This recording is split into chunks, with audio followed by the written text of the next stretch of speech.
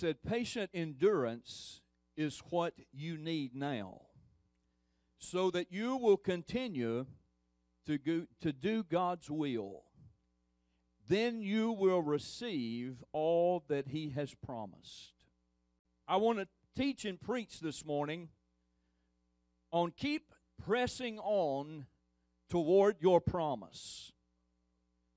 Keep pressing on toward your promise. You see, there's times in our Christian walk that we get tired and we get weary from battles that we go through, and sometimes it seems like that the battles are never going to end, and the prayers that we've prayed are not being answered quick enough, and we're not seeing results quick enough, and we're not really seeing anything change like we really need it to change. And it's in these times that we must do something the Bible talks about as persevere. What does it mean to persevere? To persevere means to be patient, to have endurance, to be steadfast in doing the will of God. You see, the characteristic of a person who is persevering is a person who does not just start, but he finishes what he starts. Now, I've been around a long time, and I've been a Christian for going on 38 years, and I've seen a lot of great people, and I've seen a lot of Christians, and I've dealt with a lot of people over the years as a pastor, but there's a lot of people that I've met over the years that are great out of the gate. They're great starters. They're excited. Man, let me go at it. Give me that position. Let me have it. Man, I want it. Let's go. Let's win the community for God. Let's win the world.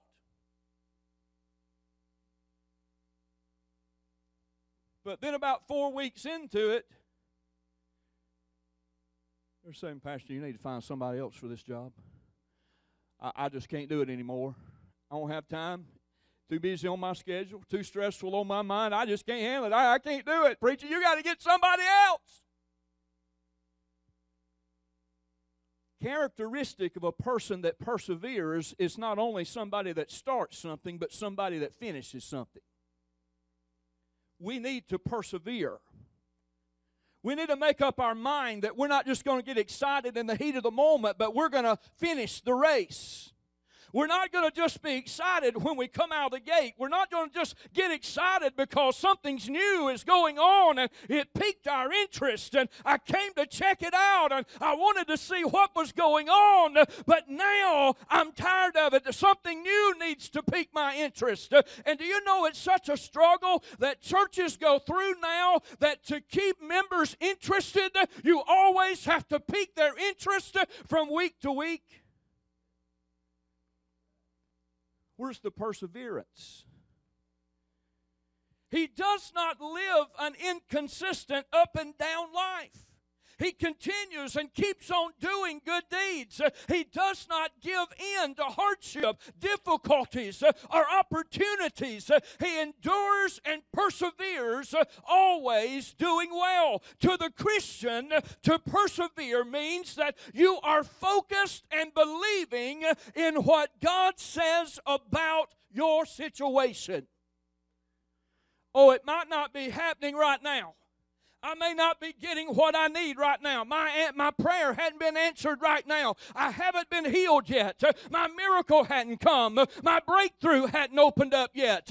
Heaven hadn't rained down on me yet. But I know because God's Word promised it to me, it's coming, and I'm not going to give up. I'm not going to fall short. I'm not going to stop. I'm not going to get discouraged. I'm not going to quit. I'm not going to do anything except persevere until I see God's blessing come in my life. So I'm asking you this morning, what are you needing God to do in your life? Are you asking and believing God for a healing, for a promotion, for a stronger relationship with Him, for deliverance from an addiction or a bad habit? God has promised all these things to you in His Word because His desire for you is to live a whole life, a complete life, all the days of your life. He never meant for you to live halfway. When you do the will of God by obeying His Word, it opens the door for His promises to be fulfilled in your life. But we must persevere and not give up. We must not give up. Perseverance looks away from distraction and negative, defeating thoughts. Perseverance looks away from discouragement and looks to the Word of God for answers. Perseverance has a voice, and it says things like, no weapon formed against me shall prosper. If God is with me, who can be against me? I am more than a conqueror through Christ who strengthens me. Whatever you are believing God for this morning, keep believing, keep standing strong, keep fighting the good fight of faith. You're about to enter your breakthrough and you don't even realize it yet. You're about to enter into your breakthrough. What must we do to keep pressing on toward our promise? The first thing is we must realize that God will help us rise above the attacks of our enemies. Listen to what the writer of Hebrews said in chapter 1, verse 13. But to which of the angels has He ever said, sit at my right hand till I make your enemies your footstools? God is saying in this verse, I've never said this or done this for any of my angels, but yet for my children, but yet for my redeemed. I will make your enemies your footstool through Christ. There's not an enemy the devil can muster up that can defeat you when God's already promised you, I'm going to make your enemies your footstool. They're not going to sit on your shoulder. They're not going to hang around your neck. They're going to be under your feet where they should be, where they need to be. That's what God promised us. That means that when you have obstacles in your path, instead of them being stumbling blocks to hold you back, God will use them as stepping stones to take you to a higher level. It's like somebody stuck their foot out to trip you, but God caused you to step right on top of their foot, so instead of going down, you went up. The devil's tried to trip some of you up. He wanted you to fall. He wanted you to stumble. He wanted you to be discouraged. He wanted you to quit. He wanted you to say, it ain't worth the fight. It ain't worth it. I've gone through hell and back, and it ain't worth it. I give up. I quit. That's what the devil wants some of you to say.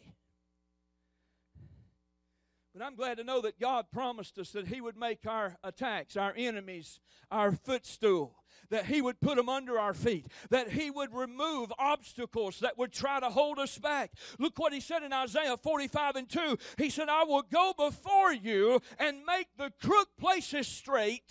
I will break in pieces the gates of bronze and cut the bars of iron. He said, I'm going to go before you. In other words, you're not going to go any direction that God's not already out in front of you. And He's going to take the things that would throw you off balance, the things that would make you veer off track, the crooked places, and He's going to make them straight. And then He's going to break in pieces the gates of bronze and cut the bars of iron. What does bronze gates and iron gates stand for? It stands for something that limits you. It's limitations. If you come to a gate and you don't have a key to get through that gate, you're not going any further. God said, I'm going to take in pieces the gates of bronze and I'm going to cut the bars of iron because you're my people and you're not going to be held back any longer. You're not going to be held back any longer. God's got a blessing for you. I wish somebody would praise Him this morning.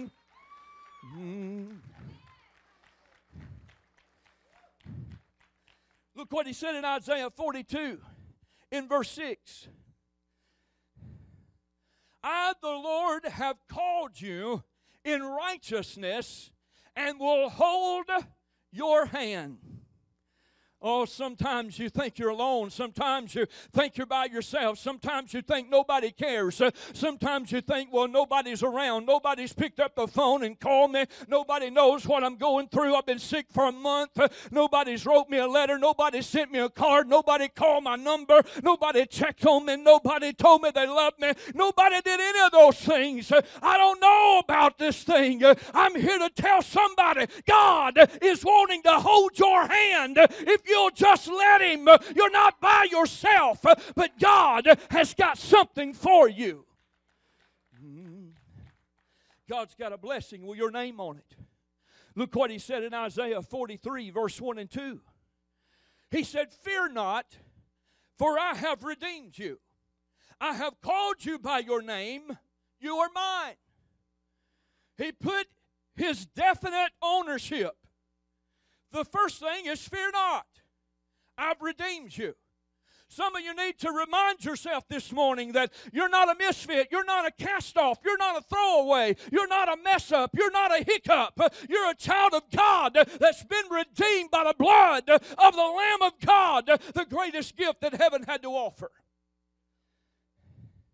And then you need to remind yourself that God knows who you are. He said, "I've called you by your name." And then just to make it clear so there's no misunderstanding, at the end of that verse He said, "You're mine. You belong to me. The devil can't touch what belongs to me. He can't cross the fence. He can't enter into my property. He can't get in my safe. He can't get in my storehouse. He can't get in my house because you belong to me." But then He said something else that kind of related to when you start going through problems and trials and difficulties. He said, when you pass through the waters, sometimes it feels like we're flooded. Not by just all the rain we've had for the last 2 weeks, but sometimes we feel like we're flooded because of the problems that bombard our life. But He said, when you pass through the waters, He said, I'll be with you. Through the rivers, they shall not overflow you. It doesn't matter how much the devil rains down on you, it's not going to flood you out. And when you walk through the fire, you shall not be burned, nor shall the flame kindle upon you. He said there's times that it's going to feel like the battle is red hot. Everything around you is at the point of breaking. Everything around you is at the point of no return. Everything around you seems like it's about to fall apart. Everything around you feels like it's about to be consumed by the enemy. But I want you to know that when the fire is heated up 7 times hotter, I'm going to walk into the middle of it and bring deliverance and bring healing and bring miracles, and I'll bring you out if you'll just trust me. If you'll just lean on me. If you'll just let me help you. Look what He said in Isaiah 54 and 17. He said, no weapon formed against you shall prosper, and every tongue which rises against you in judgment you shall condemn. This is the heritage of the servants of the Lord. He said, no weapon. It doesn't matter how much the devil boasts and brags and growls and howls and does all these things and says all these things of what he's going to do to your life. He's a good talker. He's got a big mouth, but he can't follow it up because he's not as big as my God. God is bigger. Every tongue which rises against you in judgment you shall condemn. Why? Because you belong to God. You're His child. You're His child. You belong to Him. It's the heritage of the servant of the Lord. You see, the enemy may try to attack you through some kind of sickness that was meant for you, your harm, and that was meant to bring you down. But I want you to receive this word this morning by faith that sickness is not going to defeat you.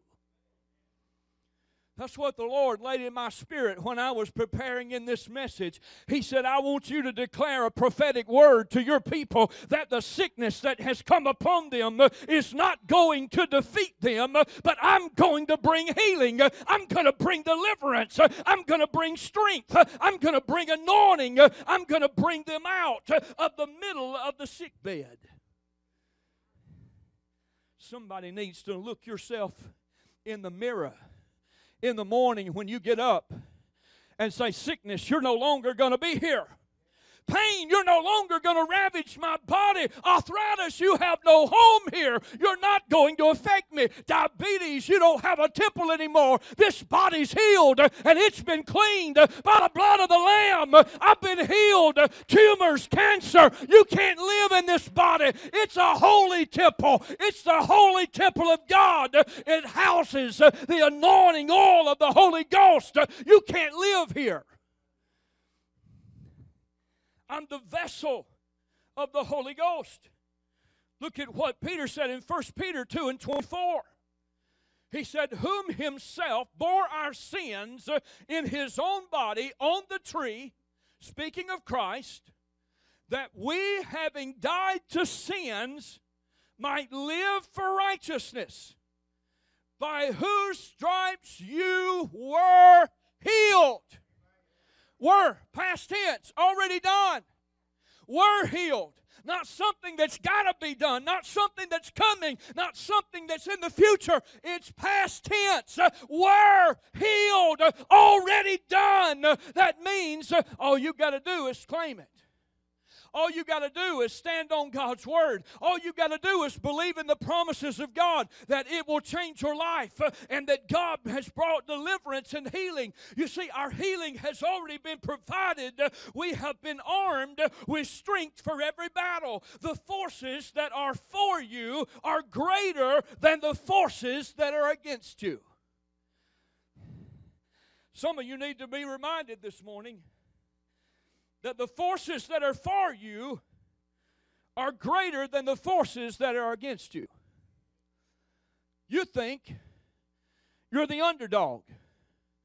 You think you're that puny little faithless Christian that just barely made it in, that just barely got by. Man, I squeezed into that grace just in time. I got news for you. God's got more grace than you could ever imagine in your whole life. And it never deplenishes. It never stops. It never runs out. It never goes away. God's mercy and grace is always there. Look what Paul said in Romans 8:31. He said, what then shall we say to these things? If God is for us, who can be against us? If God's on your side, who can defeat you? Who can be against you? This is a new season for you and your body. This needs to be a new season for you in your mind. The winds are shifting. The sickness you've been battling may have held you down for a little while, but it's not going to last forever. When all is said and done, you're not going to be decreased. You're going to be increased. You're going to step on top of it, come out of it stronger, more determined, with a greater faith than you've ever had before, because God's already provided the miracle of healing in your life. Our problem is that number one, we need to have the knowledge in our mind, in our head, of what God's Word says. Then we need to connect that with the faith that dwells in our heart. And when you connect the knowledge of the promise of the Word with the faith of the heart, that's when miracles are produced. That's when the power of God shows up. What must we do to keep pressing on toward our promise? We must keep pressing toward the promise. You got to keep going. The worst thing you can do is decide that I'm going to do this right here, and I ain't moving. Ain't nobody moving me. I'm stuck right here. Just come on and try. I'm going to sit here till Jesus comes. I'm going to wait right here. That ain't going to get it. That ain't going to cut it. Because this right here is going to make you bitter. This right here is going to let depression set in. This right here is going to let sadness grip your heart. Because you're not making any progress. Anything that is sitting in one place for long enough is going to either deteriorate or become stagnant. If it becomes stagnant, it sours. It molds. It mildews. It becomes rank. Some of you need to realize the spiritual Lysol would do you some good. Get you out of that germy situation. We've been doing hand sanitizer. We've been spraying Lysol. We've been doing Clorox wipes. We've been doing elbow bumps. We've been doing fist bumps. We've been doing all those things. We need to do some spiritual cleaning in our own spirit and make up our mind. I'm not going to sit here dead anymore. I'm not going to sit here stagnant anymore. I'm going forward.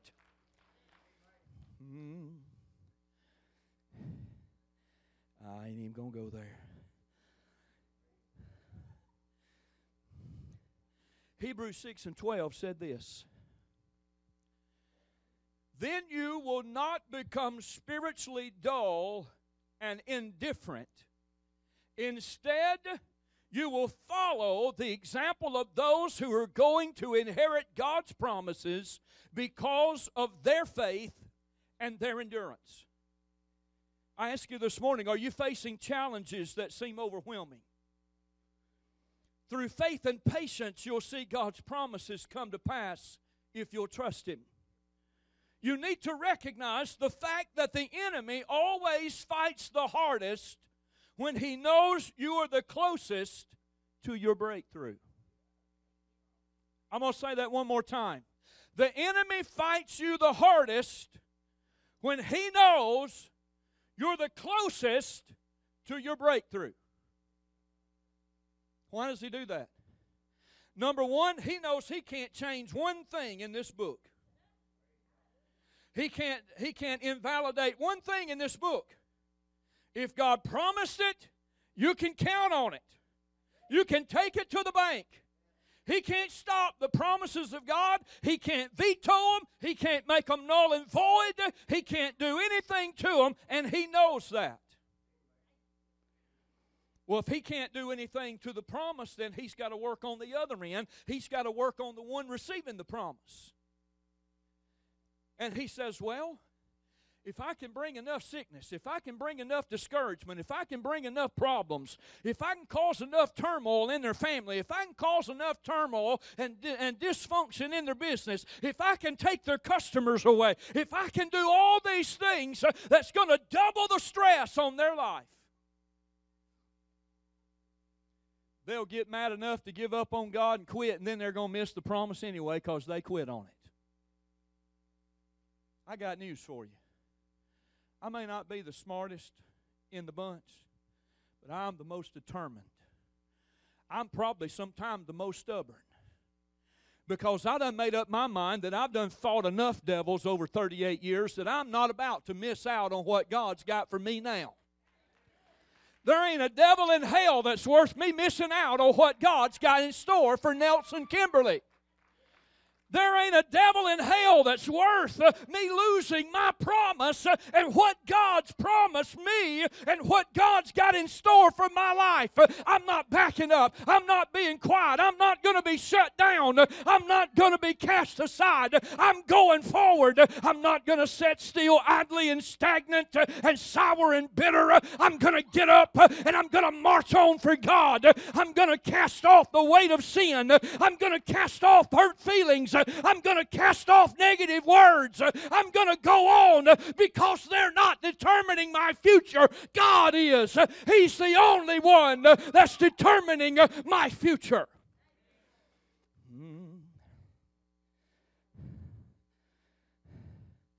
He's fighting you the hardest when you're the closest to receiving your miracle. He'd leave you alone if he thought that you would be fine living in mediocrity. If you'd be fine with just coming in, getting a little touch here and there, going to service, visiting Sunday school, singing a few songs, listening to a few sermons, every now and then come up and get a prayer cloth, man, you're good, you okay, throw some tithes on the plate, and that'll just top it off, and man, you're good, everybody's good in your life, everything's great. But when you decide that ain't enough, when you decide I'm tired of the norm, I want something deeper in God. I want to see the power of God move in my life. Oh, I've watched Him move through people in the church for years now. I want God to do something in me. When you start getting that kind of an attitude and those kind of feelings, and you start determining in your heart and in your mind that you're no longer going to be happy with mediocrity, you're no longer going to be happy with just ebbing by until Jesus comes, but you need a touch from God that's going to shake mountains, that's going to tear up foundations, that's going to break down doors that's been holding you back. The devil ain't going to like that. If you'll keep pressing on toward your promise through faith and patience, you'll receive what you've been asking God for. We must not be like the Israelites in the Old Testament who were right next to the promised land when they talked themselves out of going over and receiving what God had already promised them. They said, we saw giants in that land, and they're too big for us to defeat. It will be too difficult. It'll be too hard. We can't defeat them. We even look like grasshoppers in our own sight. Some of you need to cast off that grasshopper religion. You're not a grasshopper. You're a child of the King, of the Most High God. You're a partner with Christ. You have an inheritance with your name on it. God's been preparing a place for you. We need to stop looking at the obstacles in our life and start looking up to the Almighty God that we serve.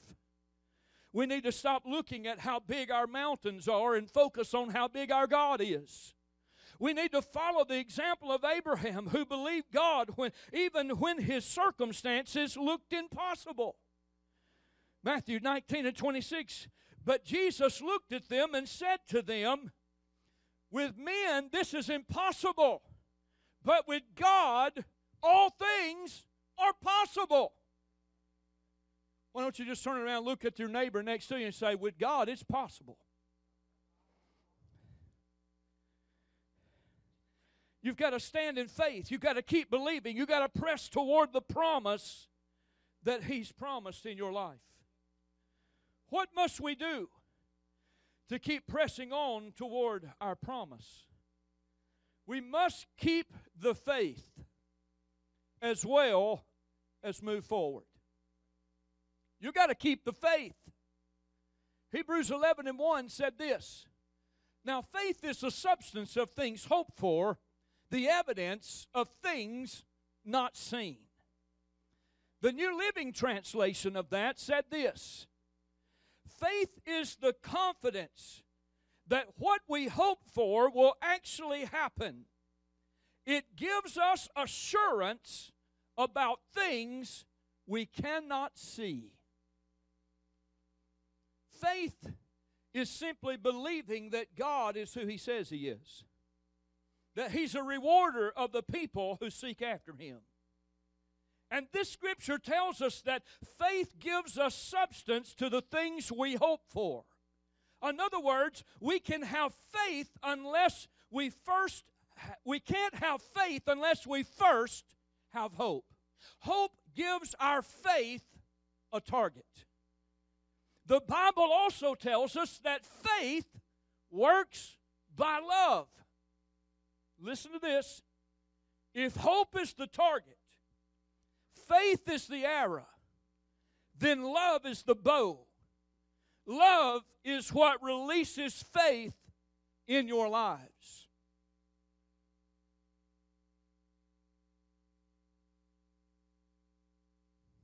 Well, let that sink in a minute. If hope is the target, faith is the arrow, then love is the bow. Love is what releases faith in our life.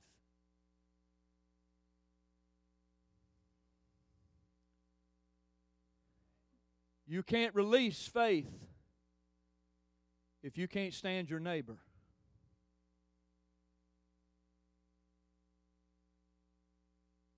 You can't release faith if you hate the person sitting across the aisle from you. Hold on. Hold on. Can't have faith if you hate the preacher.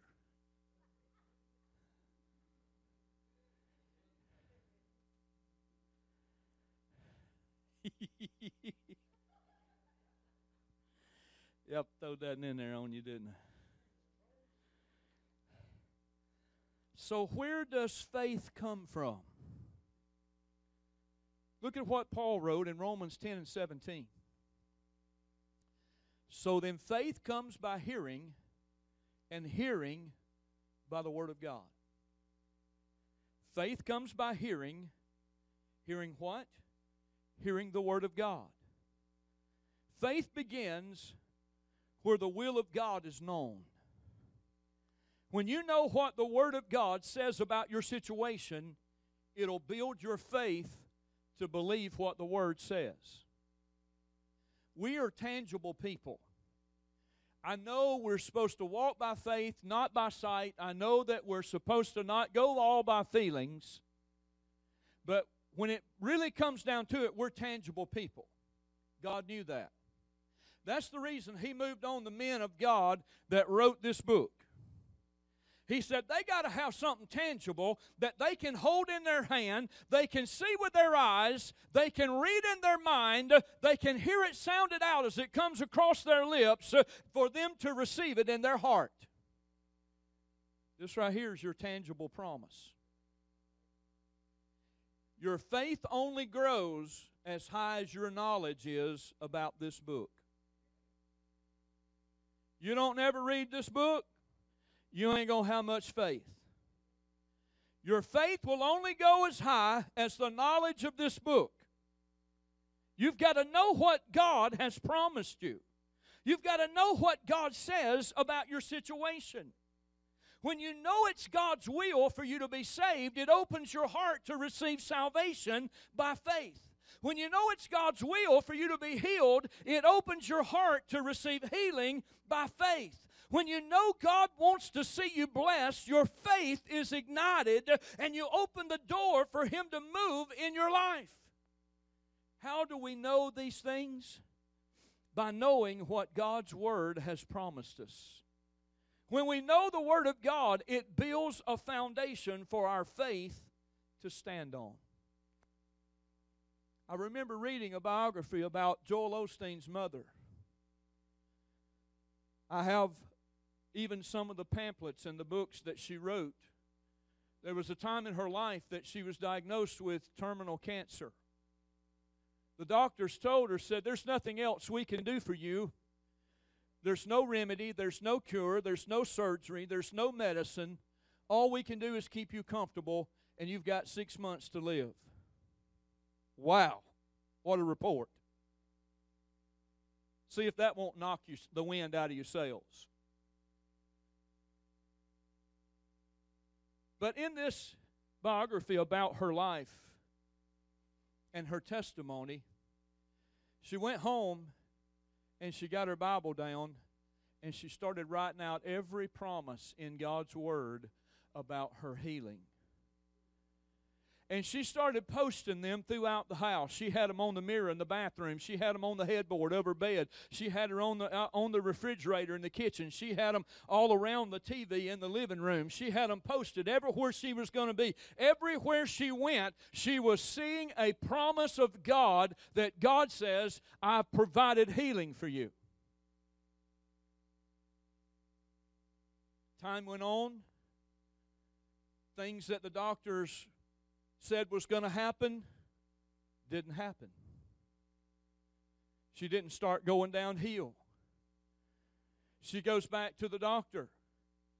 Several months into this thing, they can't find what they saw on x-rays and scans and PET scans and body scans. Here's a woman that they said go home and die, that they can't even find what they said was killing her. It all started because she said, I'm determined to believe what God's Word promised me. And if I can get this word in my heart that God promised me I don't have to be this way, and I can let my mind and my heart connect, then I'm receiving a miracle. When the knowledge of the Word connects with the belief of the heart and the faith of the heart, that's when miracles are produced. Joel Osteen's mother, this has been 25 years ago, and there's been several times that he's put cameras on her on his television broadcast and said, I'm so glad to still have my mother with me. That's what the knowledge of God's Word can do in your life. We must always remember that God is the author and the finisher of our faith. God's the author and the finisher of our faith. He first deposited faith in your heart. He watched over His Word to continue building that faith. He's working with you and in you to complete the work that He started. God is completing the work. What must we do to keep pressing on toward the promise? We must hold fast to our faith. Hebrews 4:14 said this, So then, since we have a great high priest who has entered heaven, or haven, just the Son of God, let us hold firmly to what we believe. Since we have a great high priest who has entered heaven, Jesus the Son of God, let us hold firmly to what we believe. How many has a high priest? His name's Jesus. He's your Savior. He's your Lord. He's your deliverer. The Scripture tells us to hold fast or hold firmly to what we believe. This phrase indicates that something is trying to pull it away from you like a tug of war. In other words, disappointments are on the other end, pulling at us, trying to get us to give up. Disappointments comes in all shapes and all sizes. Maybe it's a plan that didn't work out the way that you thought it would. Maybe you didn't get the promotion that you were hoping for. Maybe you didn't qualify for the new home that you wanted to buy. Then the enemy whispers in your ear saying, it's never going to happen. Just forget about it. And then time is on the other end pulling and saying, it's been so long. You should have already reached your goal by now. You just don't have what it takes. You come from the wrong side of the tracks. The doctor's report says you're not going to make it. You might as well just give up and die. All these things are constantly coming against you. I couldn't help but think about something that Mary, Nancy Weldon's sister, told me the other day. I've called every day and talked to the family and been in touch with them, and we've been praying for Nancy. And I called one morning and I said, hey, Mary, I said, how's Nancy today? She said, well, she's ate 3 meals a day for the last 2 days. We thought 2 days ago that she become non-responsive in the wee hours of the morning, and we thought that she was probably going on. But to our surprise and to the glory of God, she opens up her eyes that morning, and the first thing out of her mouth, she says, what's for breakfast? She said the last 3 days she's ate breakfast, she's ate lunch, and she's ate dinner. And said she tells everybody that comes in the house, I'm healed. I'm healed. I'm delivered. I'm set free. I'm healed. She was one of those that the doctors have said, we've done everything we can do. Put things in order. Spend your last days with your family. Love one another. Get your affairs in order. You don't have very long. She's still hanging on. she's still trusting God. She's still believing the promises of God. All these things are constantly coming against us, bombarding our mind, threatening to loosen your grip on hope. How? By trying to steal the dreams that's in your heart. If you're going to fulfill your destiny and live in victory that God has promised you, you must hold fast to your faith, and you've got to grip it tight, because the enemy of disappointments and tragedy wants to steal it from you.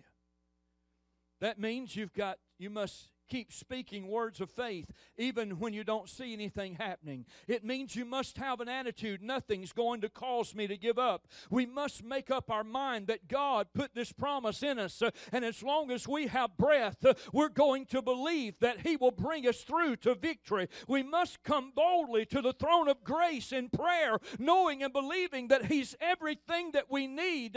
He has everything we need in the palm of His hand, in His mighty hand. But what must we do to keep pressing toward the promise? The last thing that I want to touch on this morning, and I'm going to close here in a moment. The last thing that we must do to keep pressing on toward our promise is that we must praise our way to victory. Look what Hebrews 13 and 15 said. Therefore, by Him, let us continually offer the sacrifices of praise to God. That is, the fruit of our lips, giving thanks to His name.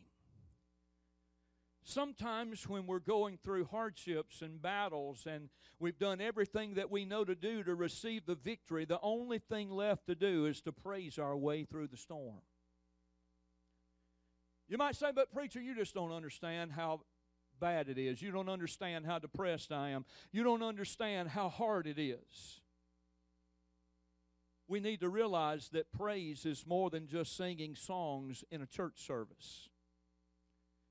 In fact, it's more than just singing songs. Praise is when you sing songs from the heart in spite of your circumstances, in spite of what's going on around you. Praise is a powerful weapon.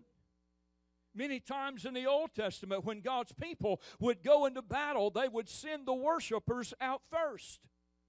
When you look over in 2 Chronicles chapter 20.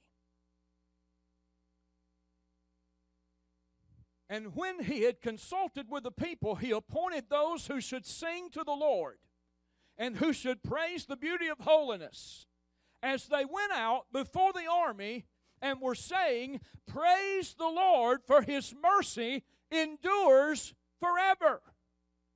Verse 22. Now when they began to sing, to praise the Lord set ambushments against the people of Ammon, Moab, and Mount Seir, who had came against Judah and King Jehoshaphat, and who had came against them, and they were defeated.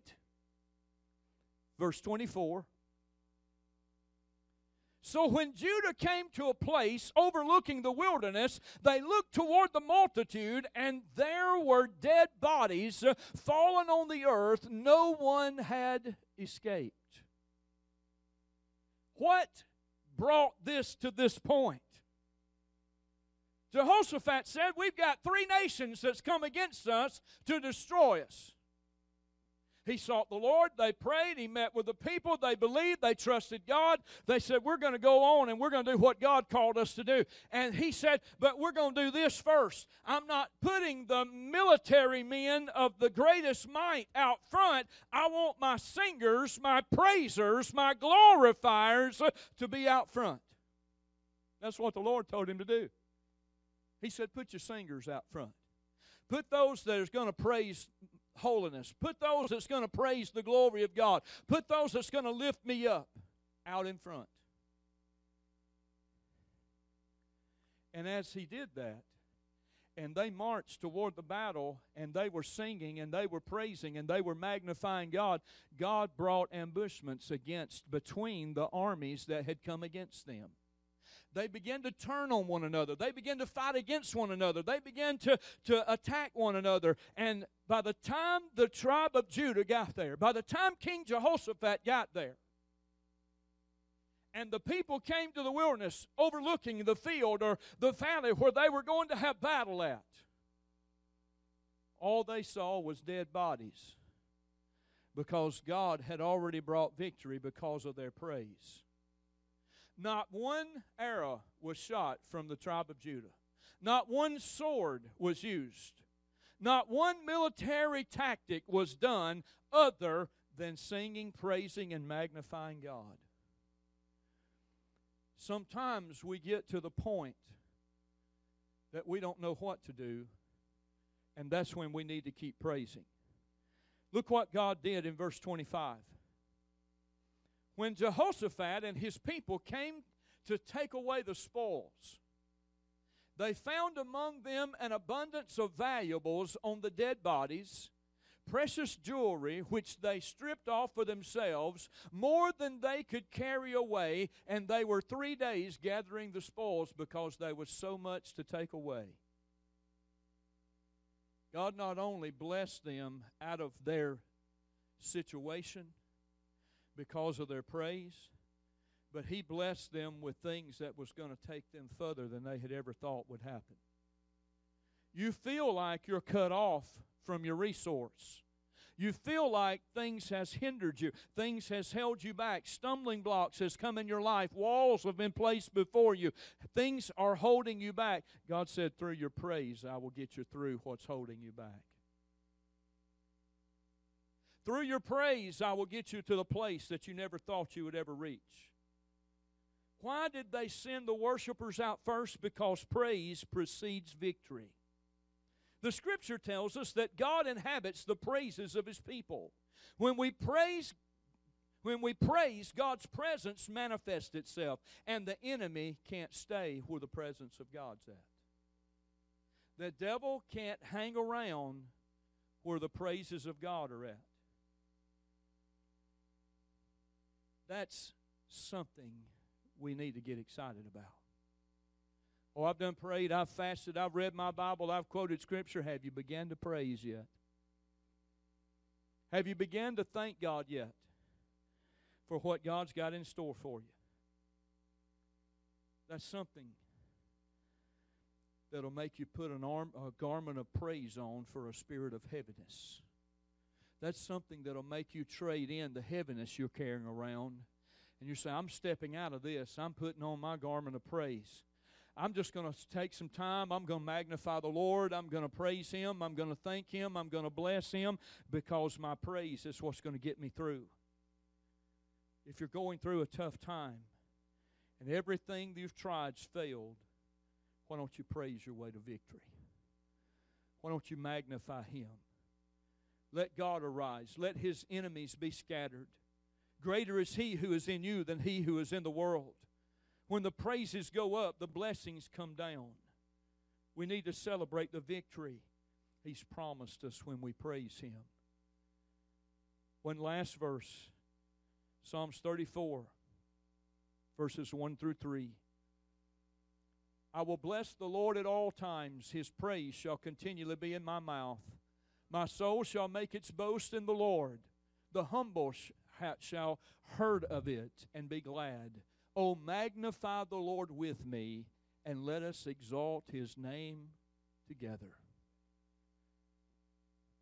If you've done all that you know to do, and you're still in the storm, maybe you need to get the praise out. You say, but preacher, you just don't understand. I'm toting such a heavy load, such a heavy burden. I just don't feel like praising. There's not a praise left in me. I'm just doing good to put one foot in front of the other. I understand that. I know that. I've been there. But do you know it's in those times that when we feel so burdened and so pressed down and so under the gun and the pressure and the stress of life, that when we put forth just that little effort of praise, if it's not anything except whistling a hymn, humming a hymn, praising something, praising God, from the inside, God takes that little bit of effort and He begins to magnify. And things begin to change. And things begin to turn around. And it's all because He saw you in the midst of trouble, turmoil, hardship, discouragement. In the midst of all those things, when you had the right to roll over and die. But instead, you chose to lift your hand and lift your voice and say, God, I want to praise you. Everything's not worked out in my life yet. I hadn't received all my promises. I'm still not healed. I'm still struggling. I'm still going through battles. But God, I praise you for letting me get up this morning. I praise you for letting me have breath to breathe your air. I praise you for letting me have the strength to get out of bed. I praise you for letting me make it to the kitchen to get that first cup of coffee. I praise you, Lord, for that, for all the blessings you've given me in my life. It may be small, it may seem simple, but God honors the small things of praise that we press on and give Him. God